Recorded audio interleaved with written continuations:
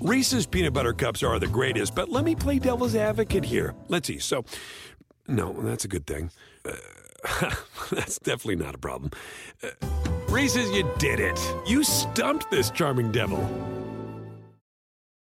It's time to take your career to the next level. With over 150 graduate degree programs, the Catholic University of America, located in Washington, D.C., provides world-class academics with a student experience that educates the whole person, mind, body, and spirit. Whether your professional calling is in engineering, nursing, social work, or any of our other exceptional degree programs, encounter the best of everything that Catholic University has to offer and discover the best in yourself. Learn more today at catholic.edu/grad admissions. This episode is brought to you by Progressive. Most of you aren't just listening right now, you're multitasking. But what if you could also be saving money by switching to Progressive? Drivers who save by switching save nearly $750 on average, and auto customers qualify for an average of 7 discounts. So multitask right now. Get your quote now at Progressive.com. Progressive Casualty Insurance Company and affiliates, national average 12-month savings of $744 by new customers surveyed who saved with Progressive between June 2022 and May 2023. Potential savings will vary. Discounts not available in all states and situations.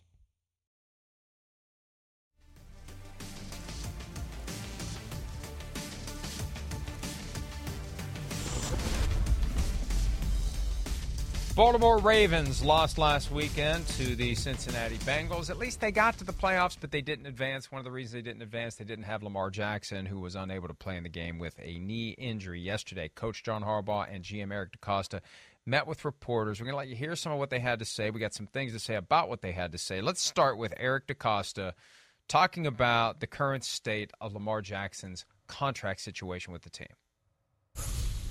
Well, it certainly takes two to tango, but I think Lamar and I have a great relationship. I think we communicate quite often. We spent some time together today, as a matter of fact. We've spoken throughout the season multiple times. And, you know, these negotiations, Jameson, they all happen differently. Are you willing to entertain trade offers about Lamar Jackson? You know, that's something that we're not going to talk about at this point. I talked to Lamar today, as I said.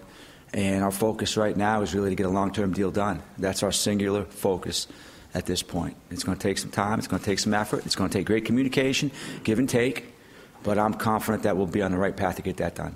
And in 8 months, when you start the season, the 2023 season, is Lamar Jackson, will he be your starting quarterback? Yeah, I don't see any reason why I won't be, Jameson. Well, I see some reasons why he won't be, and they are embedded within the things that Eric DeCosta said before.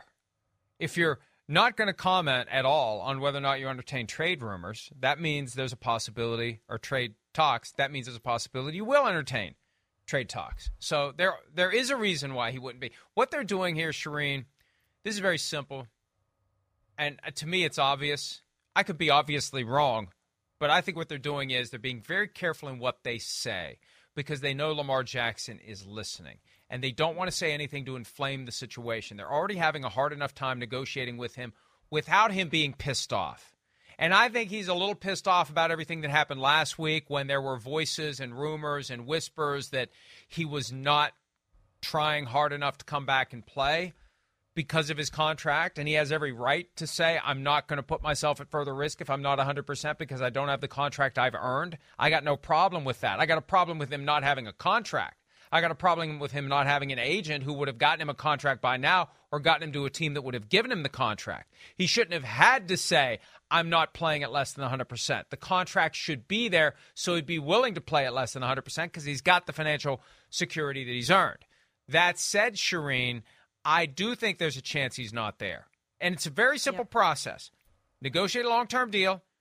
If you don't get a long-term deal done by March 7th, and there's no reason to think that somebody's suddenly going to have an epiphany and do a long-term deal when they haven't gotten one done yet, by March 7th they have to decide exclusive or non-exclusive franchise tag. You go non-exclusive, and that sets the process in motion for Lamar Jackson possibly leaving if there's a team out there that will give him what he wants and that will compensate the Ravens, either with 2 first-round picks or whatever less than that is negotiated through a trade. Mike, I don't know what lends anybody to think that they're going to get a deal done. They've talked for 2 years. They gave them their best offer, and I don't know that they'll go up on that offer. I don't know. I mean, he's 2 years in a row now. He's missed the end of the season. Last year it was 4 games, and so they don't make the postseason because he's not there. This year they managed to make the postseason, but they finished 2-4 in the games he didn't play, lose in the first round of the playoffs.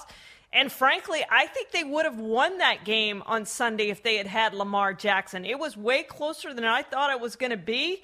And if they had him, I think they win that game. So, you've talked and talked and talked. It's now been 4 months since they said, hey, the team announced we didn't get a deal done. Move on. We'll talk again once the season's over.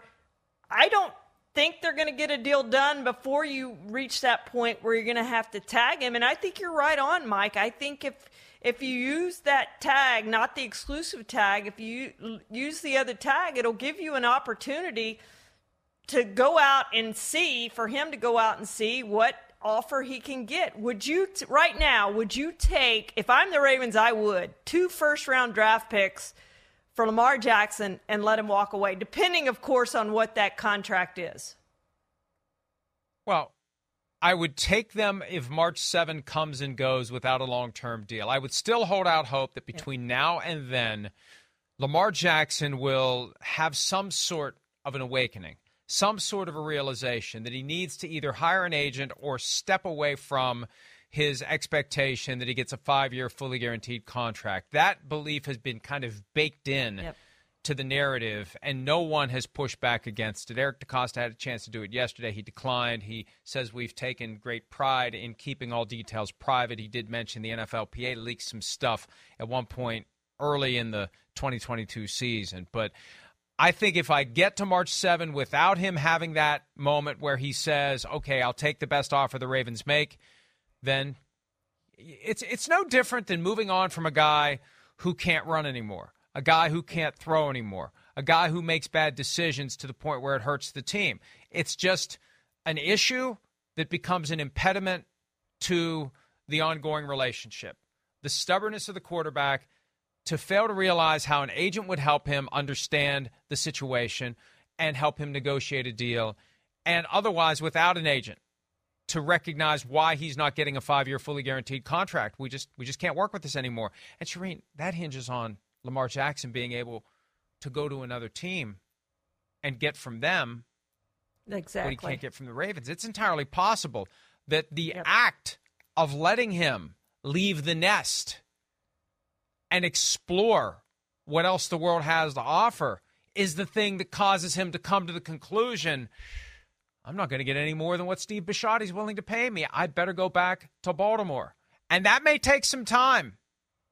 The anger, denial, bargaining, depression, and acceptance transformation may take weeks for Lamar Jackson. I've made the point that you got to keep an eye on the Dolphins because after the draft, they fall back into one of the teams being eligible to sign and do an offer sheet. They're not now if there's a non-exclusive franchise tag because they don't have a first-round pick. After the 2023 draft comes and goes, they could sign and do an offer sheet because then it's 2024 and 2025 that they would need to have available, assuming they don't trade it away or otherwise lose it for another tampering case or some other violation of the rules. For now, they've got 24 and 25. They could come into play later in the cycle. So this could just take a while. And all the while, the Ravens are going to be wondering who's our quarterback. So this, I think, has the potential to get even more awkward and clunky than it's been, depending upon what Lamar Jackson does once he has a chance to go see what else is out there or what else isn't out there. Here's something else for you. John Harbaugh, the coach of the team, he, in my view, has tried to craft this niche of bystander to the process. I'm not involved. I'm just watching and waiting.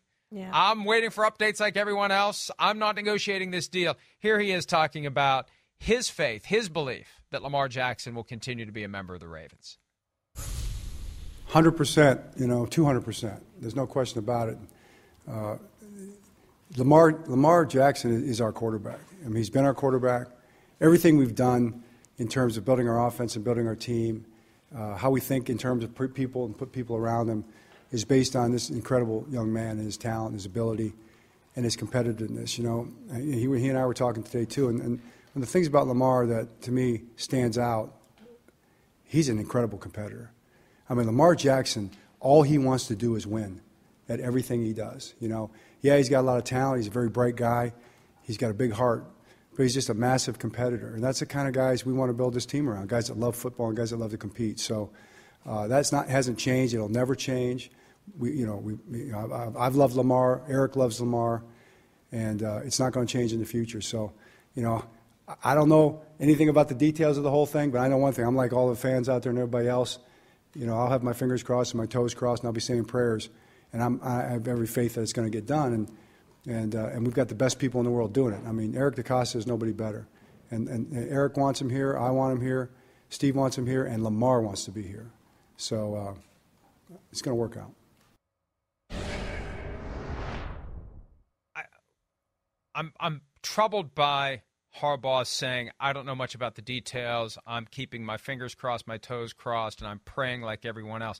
You're the coach of the team, John. At some point, and we know how John and Jim Harbaugh are, they're intensely competitive. They want things to go a certain way. How are you sitting back? How can John Harbaugh, I mean, think about that. We've seen John Harbaugh enough since he became the head coach of the Ravens in 2008 to have an assessment as to whether or not he would just kind of sit back like he's watching a movie or whether he would be yelling at the screen. He's going to be yelling at the screen. He's going to be punching through the screen. What are you guys doing? Hey, Lamar, come on. Let me try to work this out. Lamar, come on. We have to have a conversation here. Lamar, here's how this is going to go. This is just further evidence to me of, number one, they're tiptoeing on eggshells around Lamar Jackson. And number two, they're coming to grips with the fact that he's not going to be there. And I think Harbaugh, in his own way, is trying to stake out a corner that he can sit in and say, don't blame me if you're upset that Lamar Jackson isn't here. I think they're in a really bad spot, Mike, because if they're hanging on the fact that they're going to try to get Lamar signed, let's say they use the non-exclusive tag on him, whatever, even if they use the exclusive tag, whatever they do, let's just assume they tag him in some way in March. He missed the entire offseason program last year. He's going to miss the entire offseason program this year. You haven't seen him in 6 weeks. And, oh, yeah, by the way, guess what? You have a new offensive coordinator who's going to come in here. So they're going to have to try to find a quarterback. If it's not Lamar Jackson, you're going to have to be looking for a quarterback right away. I don't think it's Tyler Huntley. Now, he played much better this past weekend than he did earlier in the season, but I don't think Tyler Huntley is who you want as your franchise quarterback to replace Lamar Jackson. So to me, they're just between a rock and a hard place right now in these negotiations with Lamar. And if they are going to move on, trying to find somebody to come in to replace Lamar Jackson, it's a very difficult spot that they're in right now, Mike. And I don't envy where they are trying to figure all of this out. We got some more clues regarding the delicate nature of this process of trying to negotiate a long-term deal with Lamar Jackson when Eric DeCosta commented on the duality of Lamar the player and Lamar the agent. Have a listen to DeCosta on that dynamic. Our relationship with Lamar, I think, is fantastic every single day. Now, you can say, well, what's it like negotiating? That's a challenge, because that's a business relationship. And there's, anytime you negotiate with anybody, it's not always going to be an easy conversation to have. But that doesn't affect our feelings for each other or John's feelings for Lamar, the organization's feelings for Lamar every single day, how his teammates, we all understand this is a business transaction. That's the challenge, really, for a player to represent himself, I think. And we have to keep those two personalities separate, the Lamar Jackson, the agent, versus Lamar Jackson, the player. The player is somebody who I hold in extremely high regard. He's a fantastic competitor, one of the most infectious personalities you'll ever see, one of the most talented players in the league, a truly wonderful person in the community and everything else that he does. So that hasn't changed. That won't change. We'll put our heads together. We'll negotiate a contract. I told Lamar that, hey, this thing has been a burden for both of us. And I said, but when this thing is over, we are going to feel like $1 million. Better be more than $1 million. There was no comment. We're going to feel like $250 million fully guaranteed over 5 years, or it's not going to happen. And that's the thing, Shireen. Eric DeCosta said how much they love Lamar Jackson, the player. He never commented on his feelings about Lamar Jackson, the agent. That's where the exasperation comes from. Again, I think he's fully justified, without having his long-term financial security, to resist playing when he's less than 100%, because he's in the final game of his contract. He's got no guarantee from anyone. And if he comes out of that Bengals game, if he had played with a wrecked and ruined knee, he's never getting the financial reward that he's already earned. But the problem is Lamar Jackson, the agent, has failed to secure the bag, has failed to get him paid, has failed to properly advise his client on what you need to do. And it's very simple. And it's funny. People think that as I say these things, as I elicit these opinions, money is falling from the sky from the pockets of agents. This is a legitimate, honest opinion, folks. I know that I appreciate and I encourage people to be cynical about everything, always be on the lookout for bullcrap. But this is a very basic reality. Players like Richard Sherman just want to save the money.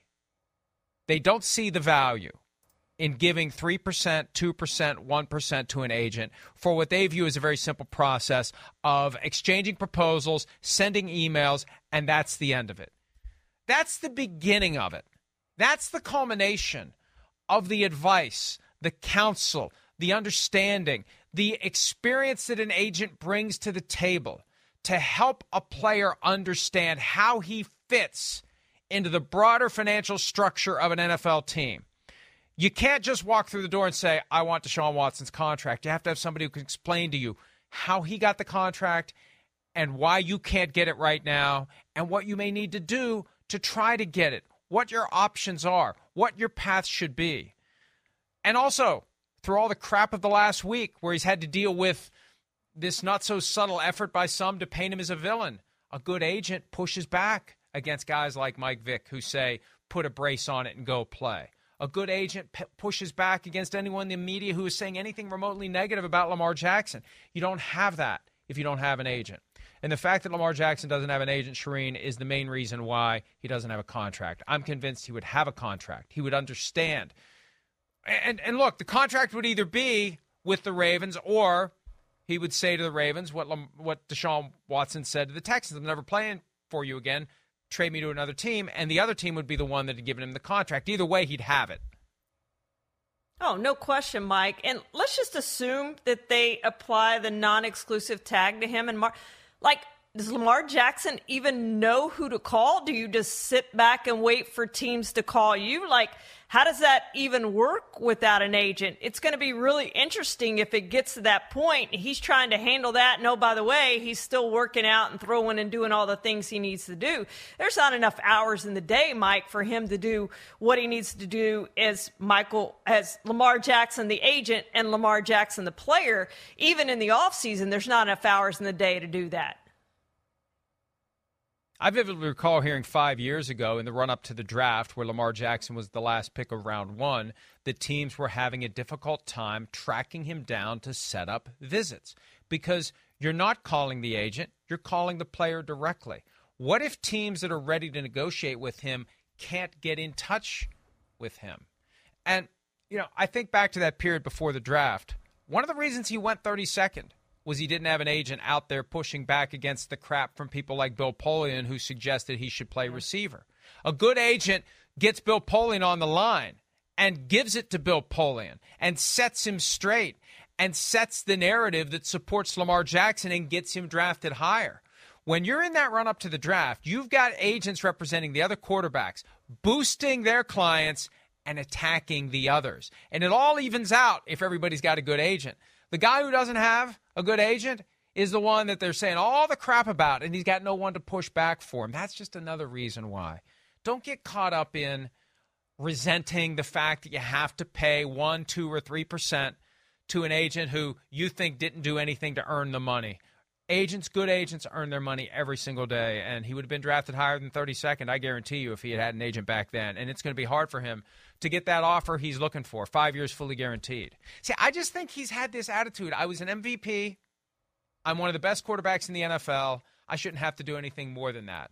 The money should just fall out of the sky. The contract should just magically appear on my desk. It doesn't work that way. No matter how good you are, it's a process. It is a money-driven process, and you've got to work your leverage to get what you want, and even then you may not get exactly what you want. What the Ravens want now is a new offensive coordinator. Greg Roman is out. The next offensive coordinator of the Ravens, Shireen, will be the 7th one under John Harbaugh, which is a testament to his durability. But every 2 or 3 years, out with the old, in with the new. Harbaugh said yesterday, very stridently, it's going to be a highly sought-after job. I ain't so sure about that. For the points you were making earlier, we don't know who the quarterback's going to be. We don't know if he's going to be here. Good luck coordinating an offense without the most important player in the offense here for the offseason program. No question, Mike. And I looked up those coordinators that he has, Cam Cameron, Jim Caldwell, Gary Kubiak, Mark Trestman, Marty Mornhinweg, and Greg Roman. So, yeah, who's going to be interested in that job, not knowing who the quarterback's going to be? And if it's going to be Lamar Jackson, he's not going to be there for your entire offseason program.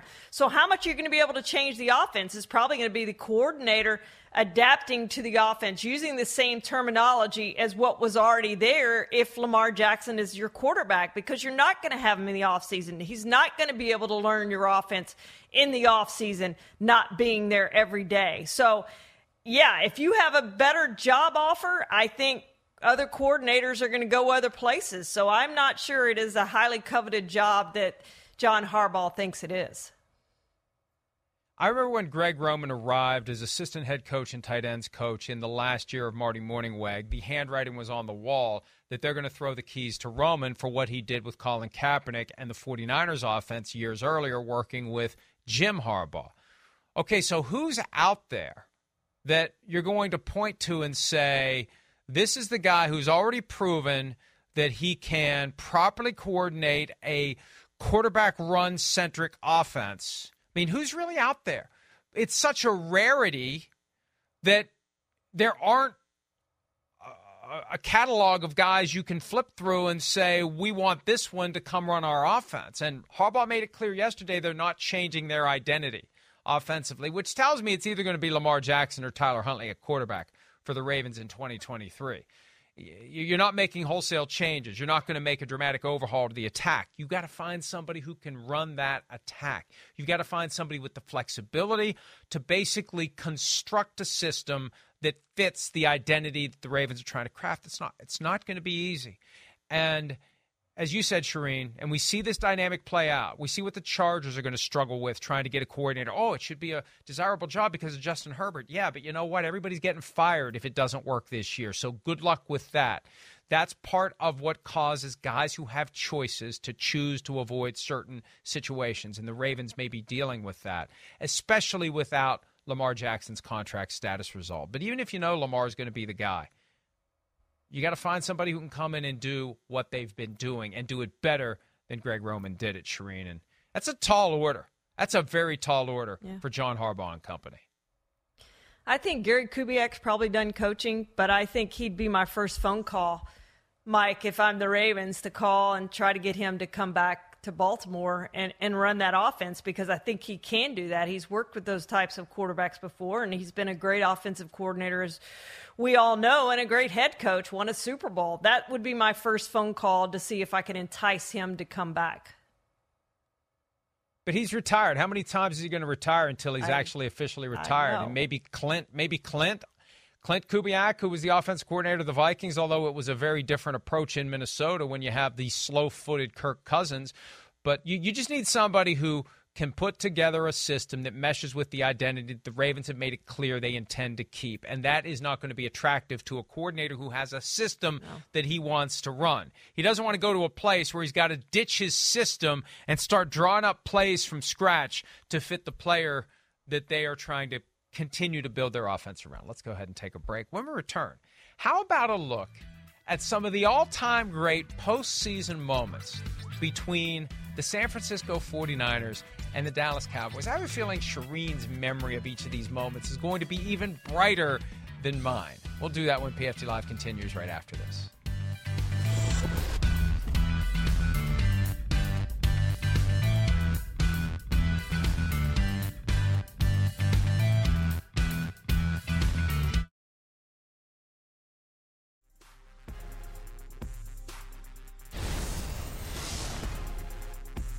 Changes coming to the Tampa Bay Buccaneers. Byron Leftwich, as expected, is out. 8 other assistant coaches also gone.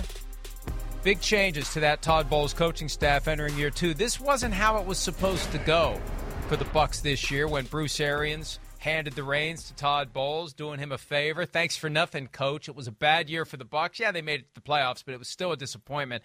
And Shereen, my big takeaway, there's no way Tom Brady's coming back to the Buccaneers. Not with that much overhaul of the coaching staff.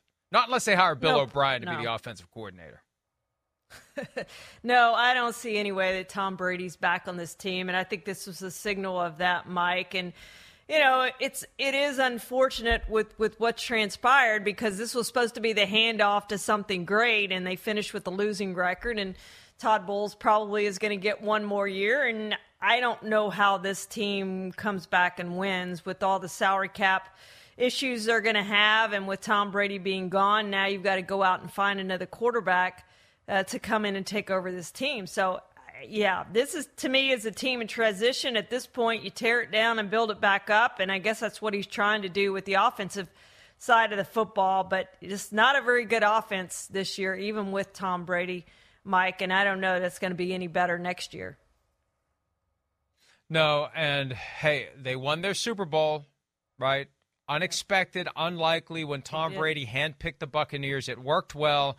They had a great year in 2021 where they made it to the Final 8 and had that great comeback, even though it fell apart because somebody called an all-out blitz and the Rams went over the top and set themselves up for field goal range to win the game and move on. But it's just time. And who knows what the Buccaneers are going to be moving forward, who the quarterback's going to be, who the offensive coordinator is going to be, and how long Todd Bowles is going to last. Which offensive coordinator job, we kind of touched on this earlier, which one to you, Shereen, is the most appealing? We've got the Ravens, Bucs, Chargers, Commanders.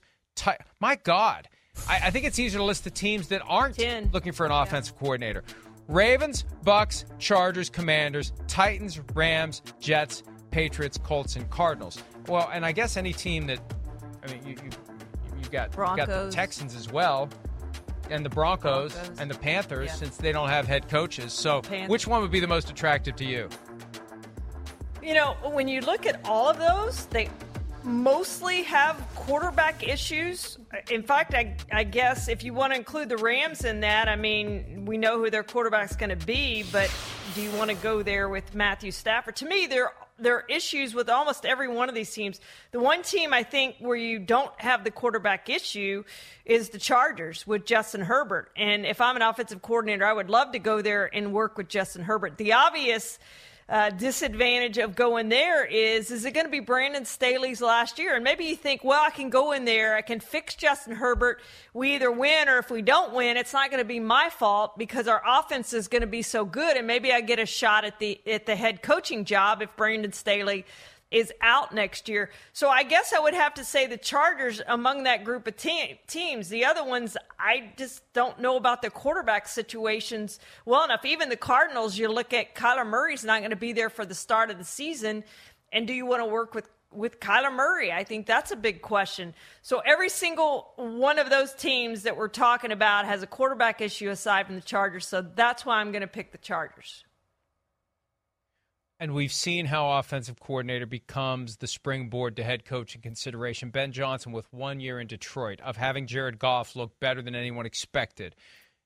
All of a sudden, Ben Johnson is on the short list of head coaching candidates. It really is the key piece of the pipeline, and it's an accelerator to becoming a head coaching candidate, but you got to be in a good spot with a good quarterback. That's the key. Who's my quarterback going to be? Because great players make great coaches. Dick Vermeil said at his Hall of Fame induction speech, and I've said this earlier in the week, and I'm repeating myself, but it's true. Marshall Faulk made me a hell of a lot smarter coach. You're a lot better coach when you have better players. So I want to know who the quarterback is. And the Chargers, in theory, is attractive, but it just feels like it's a dysfunctional mess. And everybody could be gone after the 2023 season if things don't work the way that they need to. But if it works well, I've laid the foundation to be a head coach somewhere else, because look at what I've done with Justin Herbert, and I'm going to get the credit, I'm going to get the interviews, and I may get a head coaching job. Ed Donatel came to Minnesota to be the defensive coordinator. They shifted the base look from 4-3 to 3-4. He's out after one season. Not a surprise. Took a couple of days. Kevin O'Connell and the organization making the decision to move on. A point I made in a post that I published before the show started today, Shireen, what are the Vikings going to do conceptually? Are they sticking with the 3-4? Are they going back to a 4-3? You know, one of the reasons the defense struggled, you've got 4-3 personnel. Yep. You've got to get 3-4 personnel.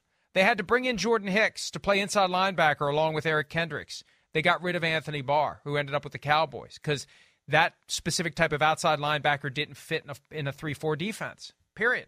So are you going to continue to change the personnel needed to run a 3-4, or are you going to hire somebody who's going to go back to a 4-3, and then you have to undo what you did last year and reconfigure your defense again, just as they were learning the 3-4? It's a real challenge, and I think a lot needs to be done defensively. And again, it's attractive because the offense is so good. The defense doesn't have to be much better, but the Vikings have to decide what they're looking for by way of how their defense is going to present itself on the field. Yeah, there's just certain teams, Mike, that you think of as 4-3 defenses, 3-4 defense, because they've been that way their entire history. And the Vikings were a 4-3 team for their entire history, I think, aside from 1 year before this past season. And then they try to come in without the personnel and say, we're switching to the 3-4. And they drafted players to fit the 3-4, and they got very little out of their draft class in 2022. They're old, they're slow, and they still don't have the personnel to fit the 3-4, which is why they ended up 31st in yards and 28th in points. They were horrible, and it's why they're sitting at home today rather than getting ready to play in a playoff game this weekend. So it's a huge question for Kevin O'Connell. Do we go back to the 4-3 where we have more of that personnel, or do we stick with the 3-4? But either way, those players are now going to be learning a new defense and a new defensive coordinator in the second year of Kevin O'Connell's tenure. So this was a monstrous failure by the Vikings. And, you know, I blame more the decision to go to the 3-4, which was Kevin O'Connell's decision, then I blame the defensive coordinator, because he got 1 year without any kind of personnel to try to make this change, and it wasn't going to work out. It was disastrous, and a disastrous decision from the start. Well, and the whole idea of getting Ed Donatel is they wanted somebody who would run Vic Fangio's defense, and Fangio had just gotten fired by the Broncos. Fangio's interviewing now, and he's been linked to Sean Payton. Yeah. Why not just call Fangio? If you're going to continue this path, if you wanted Fangio's defense, get Fangio. That would be a win for the Vikings if they could pull that off. I think Brian Flores is a guy who could maybe come in and continue this 3-4 base front that they're trying to do. And I know that defenses are multiple and they do a bunch of different things. Whatever the Vikings were doing last year, it didn't work, especially in the playoffs when that defense was exposed for what it is, and it dragged down the offense and it dragged down the team. So it's a huge decision for the Vikings, and it's a huge move to try to elevate this team to balance out the offense that it has. It's just out of whack. They shouldn't have been 13-4. They gave up more points than they scored. They need balance. We need to take a break. The Broncos need a lot more than balance. Well, they do need balance. Their defense is great. Boy, if the Vikings and Broncos could just merge and go with Minnesota's offense and Denver's defense, they'd be unstoppable. Russell Wilson reportedly getting involved in doing what needs to be done to get the coach who can turn his career around. We'll discuss that when PFT Live continues right after this.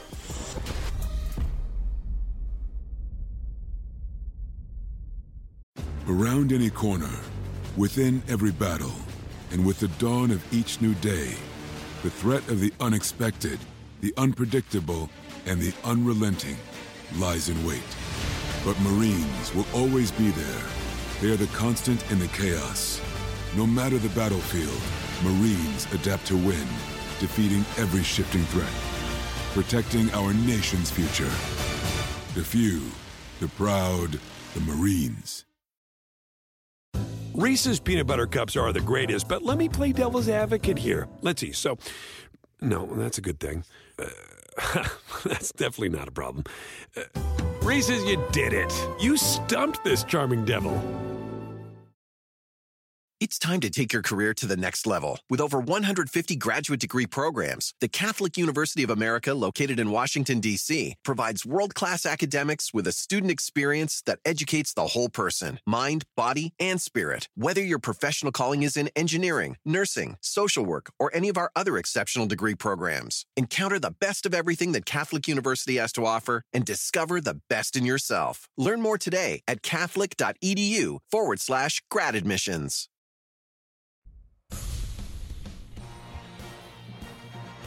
After their historic comeback win in the wild card round, Trevor Lawrence and the Jaguars head to Kansas City to take on Patrick Mahomes and the top-seeded Chiefs in an AFC divisional matchup on Saturday. Coverage begins at 3 p.m. Eastern on NBC and Peacock. I will be there. I am walking out the door literally as soon as we are done today to head to Kansas City. All right. Team that would very much like to get back to the AFC Championship, a team that hasn't been to the playoffs since winning Super Bowl 57 years ago, the Denver Broncos. Colin Cowherd, who has Sean Payton on his show all the time, so we know where Colin Cowherd is getting his information, said Thursday that Russell Wilson has reached out to Sean Payton, wants him as the Broncos coach. Sean Payton interviewed for the job on Tuesday. Payton has also been connected to the Cardinals, the Panthers, and the Texans. I don't know how I'd feel about this if I'm Greg Penner, the CEO of the Broncos, thinking that there's a media campaign being waged to try to get me that Broncos job. And I don't know that Payton really wants that job. I don't know that deep down he believes in Russell Wilson.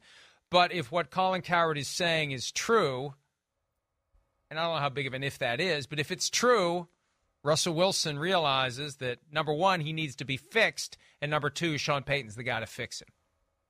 Yeah, I think I'm encouraged by him doing that, Mike, that he sees a need to get help, and he turns to the guy who we all think is one of the best guys in the NFL at offense, and that's Sean Payton, and he's proved it over and over and over again. I guess the question is, what does Sean Payton think of Russell Wilson? Does he think he's fixable? We've heard rumors that he does think that Russell Wilson is fixable, and if he does, then that makes sense because you have ownership that's going to be willing to dole out that money. There's going to be excitement with the Broncos and with their fans again, thinking that Sean Payton can fix Russell Wilson, and they know they have the defense capable of contending.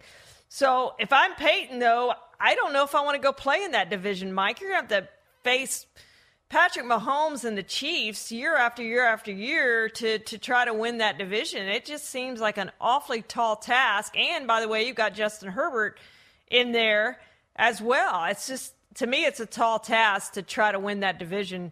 And I don't know if that would be, for that reason, the place that I would want to go.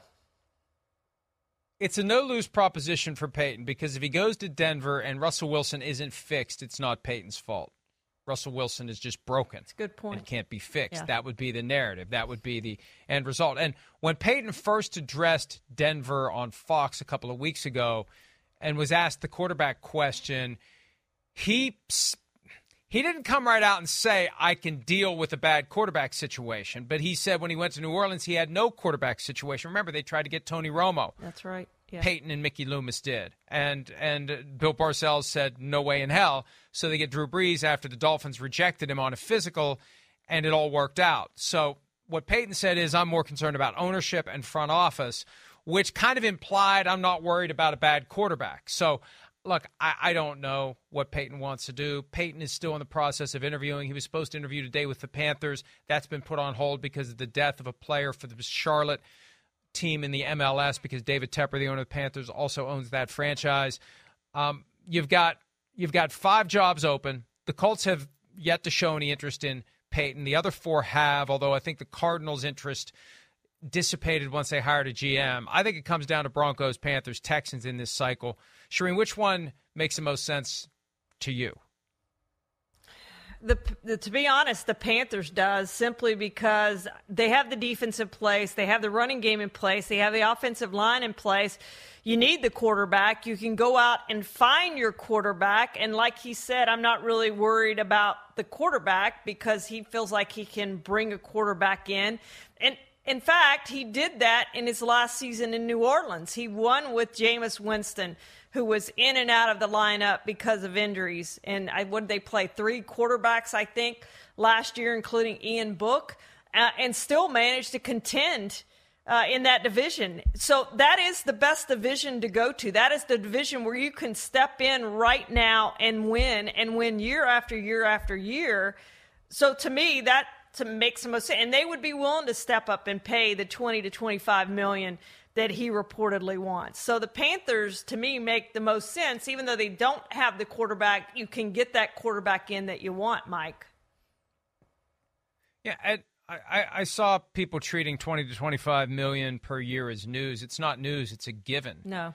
The Dolphins were going to pay him $20 to $25 million a year last year. The best coaches are making more than we realize. This is something we've been talking about for a while. And I've had people who I would think know better try to reach out to me and say that's not true. It is true. I know it's true. I trust the people I've spoken to about it. Because there's no salary cap for coaches, coaches get their official pay, and then they get funneled other amounts from owners that are off the books. Not like they're not paying taxes on it, but it's not part of the official compensation because that holds everything down officially. That happens. So you've got Belichick probably at $25 million already. You've got others north of 20. Payton will be between 20 and 25 million, especially if David Tepper decides after their interview, I got to have this guy. Now, look, there's also a chance you get a couple of type A, double positive personalities in the same room, and they just decide they hate each other. That's possible. Yeah. Payton may go in and start talking and try to dominate the conversation, and Tepper's thinking, well, what the hell, man? This is my team. I want to talk, and he tries to dominate the conversation, and Sean Payton says, well, what the hell, man? I want to come in and take charge. I don't want to have to deal with this guy that won't shut up. I don't want to be here. Tepper doesn't want him there. I mean, it could all fall apart. We don't know. But I'm fascinated by it because Sean Payton, Tom Brady, if it's going to happen ever, it's going to happen in Carolina. It ain't going to happen in Houston. That's the only other spot of the available jobs with interest in Payton where it could happen. It could happen in Indy, but the Colts are showing no interest in him. Carolina. And I was talking to somebody about that yesterday. They said, I can't imagine Tom Brady in a Panthers uniform. And my response was, could you imagine him in a Buccaneers uniform 3 years ago? Did you do a double take week 1 of 2020 when it was Saints-Bucks? You did. And it took you 2 years. It took me 2 years to not think of him as Patriots quarterback Tom Brady. So, yeah, it'll look weird at first, and then by the end of September, we'll be used to it. And if Sean Payton goes to Carolina, I don't care who the quarterback is, but I'm with you. I think that's the perfect landing spot as well for Tom Brady, and I think it's very possible that could happen if Sean Payton goes there. I think it's Sean Payton and Tom Brady because they do need a quarterback. But if Sean Payton goes there, regardless of who the quarterback is, to me, they're the favorite in that division going into next year because he's going to improve that offense. There's going to be enough offense to go with that defense, which is very good. And I just think that all of a sudden this is a team that's probably going to dominate that division for years to come. Absolutely, because that's the worst division in football, and the opening is there for the Panthers to take over. And I also get the question, well, why would the Saints trade Sean Payton within the division? Well, why would the Saints allow Sean Payton to go talk to David Tepper in the first place? They could have said no to that. The Saints are in an awkward spot here because Payton has the ultimate hammer. He could just say, I'll come back and coach you then. If you're going to make it too hard for me to go coach somewhere else, fine, I'll be back. I'm back. I got 2 years left under contract. I'm back. I don't know what you're going to do with Dennis Allen. I guess he can be the defensive coordinator, but I'm back. And that's why I think at the end of the day, once Payton decides where he wants to go, the Saints will work out a reasonable deal. They were never going to get anything more from him anyway. It's just the way it works. And I'm surprised more coaches don't do it. Coaches are reluctant to become free agents, and coaches are reluctant to do this thing where they walk away from one team and then resurface later and pick their next spot. That's what Payton's doing, whether it's this year or next year. But the one key point to remember, and then we'll take a break. If he doesn't come back this year, that's $20 to $25 million he's never going to see again anywhere. It's gone forever.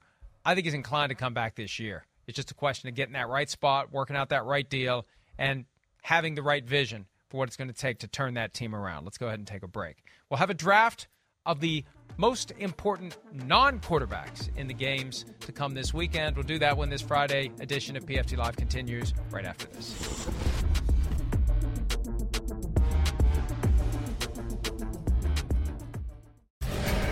Hunt sticks the ball out. The Bengals have the ball. They are running it back. Sam Hubbard with blockers behind him. Hubbard to the Ravens 40, the 30, the 20, the 10, the 5. Touchdown! Bengals! He tried to pull a Trevor Lawrence, and the Bengals said no. And Sam Hubbard says, I'll take it to the house.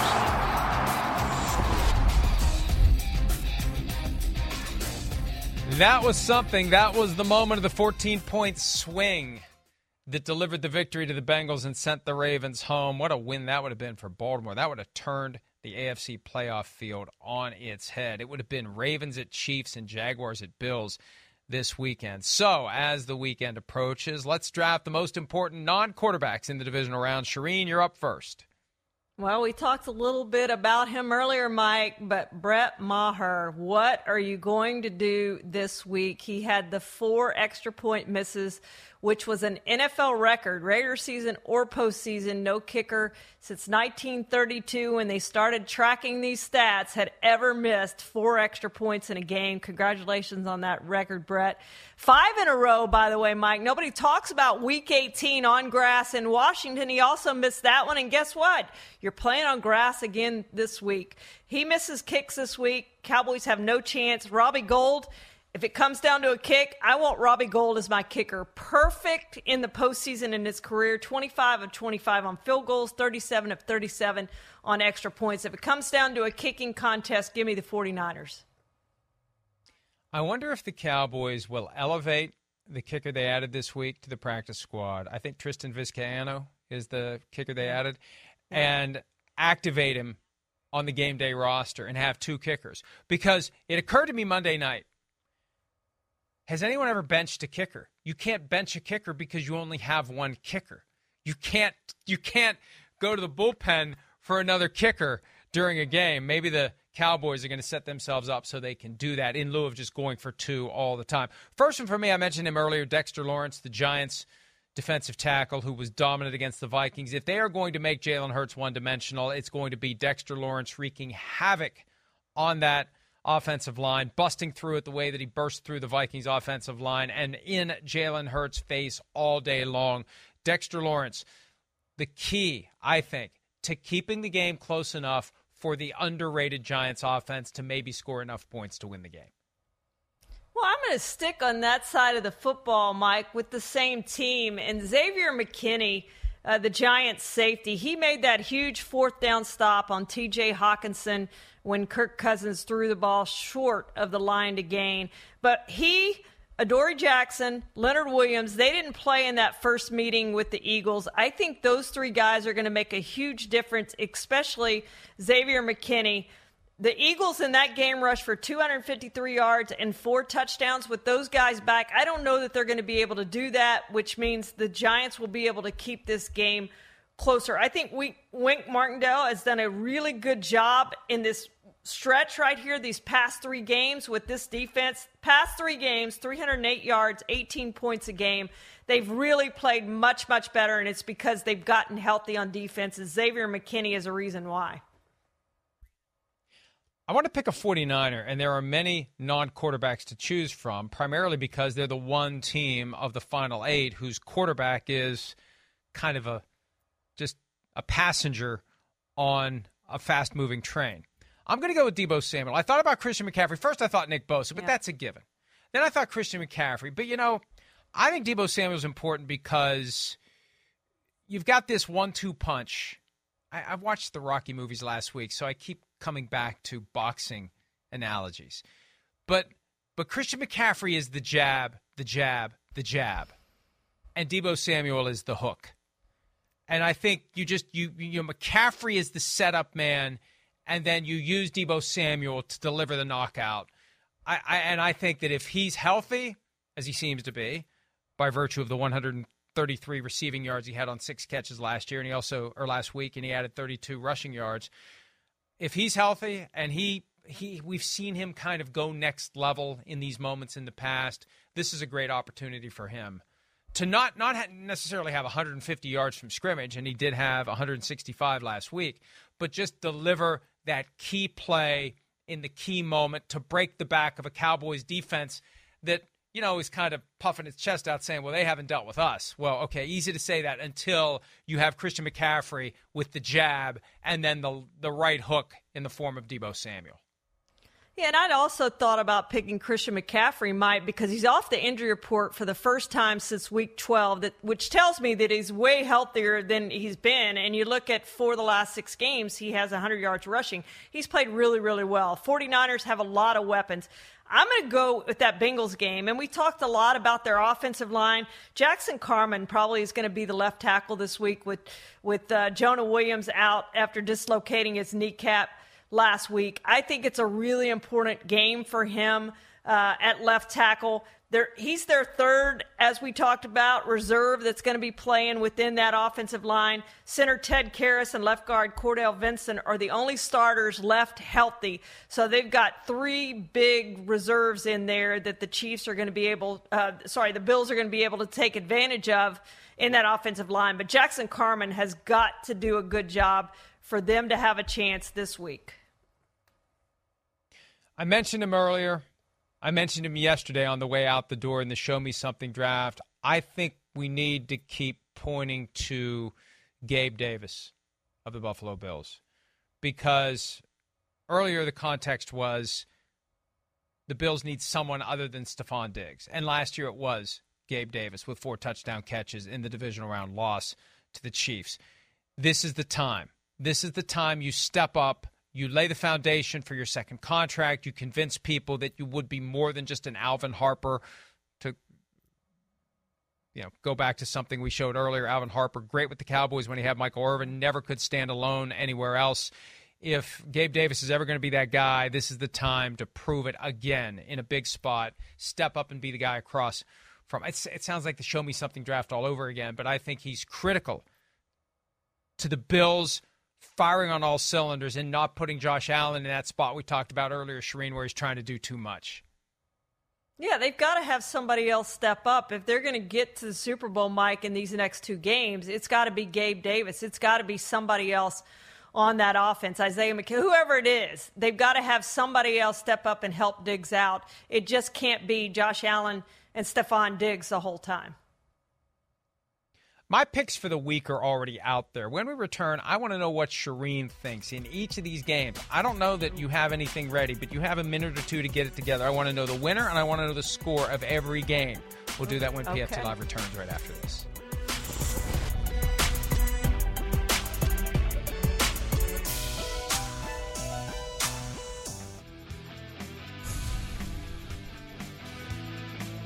There are the picks that Sims and I made yesterday. We agree on 3 of them straight up. Against the spread, though, we disagree on every one. And he is going with the ultimate emotional hedge, taking the Eagles to beat his Giants and to cover the spread. Shireen, I'm thinking about wearing my Lawrence Taylor jersey tomorrow night in Kansas City when I watch the game with Sims. I don't want to put it in any risk, though, of getting beer on it or something, because it's signed with some foul language by Lawrence Taylor. So I'm probably going to leave it here as I pack to get out the door after the show. Before we get out the door, let's start with the first one. Yep. Chiefs, who do you like in that one?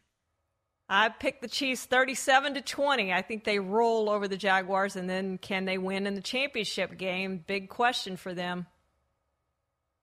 Possibly in Kansas City, possibly in Atlanta for that one. Giants, Eagles, I've gone with the upset. The Rocky play in Rocky's hometown, but the Eagles playing the role of Apollo Creed. Who do you like in that one? Well, before I even saw your picks, I picked the Giants 21-20. I think it's a close game. Comes down to the end. I think the Giants are playing better right now. Sunday, the Bills are favored. The Bengals don't care. But without those offensive linemen, I can't imagine the Bengals staying within 5.5 points of the Bills. The DeMar Hamlin lift, I think he'll be there. I think the Bills get it together in advance. Shireen, what do you think? This was the hardest pick for me, but I'm with you. I think it's the offensive line of the Bengals that leads me to pick the Bills. I'm going Bills 41-38. Wow, so you got the Bengals covering that spread in a very high-scoring game. All right, do you have faith in your Cowboys against the 49ers? I don't. I do not. I have the 49ers winning 24-21. I think it's going to be a great game, but I think the 49ers pull it out. You got another cover, though. You got 3 of the underdogs covering the spread. I think the 49ers win that game, possibly by more than 10 points. But we'll see. Enjoy the games. See you back here on Monday. Have a great weekend.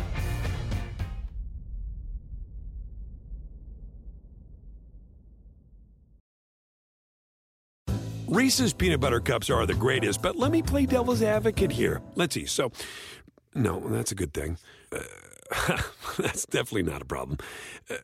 Reese's, you did it. You stumped this charming devil. It's time to take your career to the next level. With over 150 graduate degree programs, the Catholic University of America, located in Washington, D.C., provides world-class academics with a student experience that educates the whole person, mind, body, and spirit. Whether your professional calling is in engineering, nursing, social work, or any of our other exceptional degree programs, encounter the best of everything that Catholic University has to offer and discover the best in yourself. Learn more today at catholic.edu/grad admissions.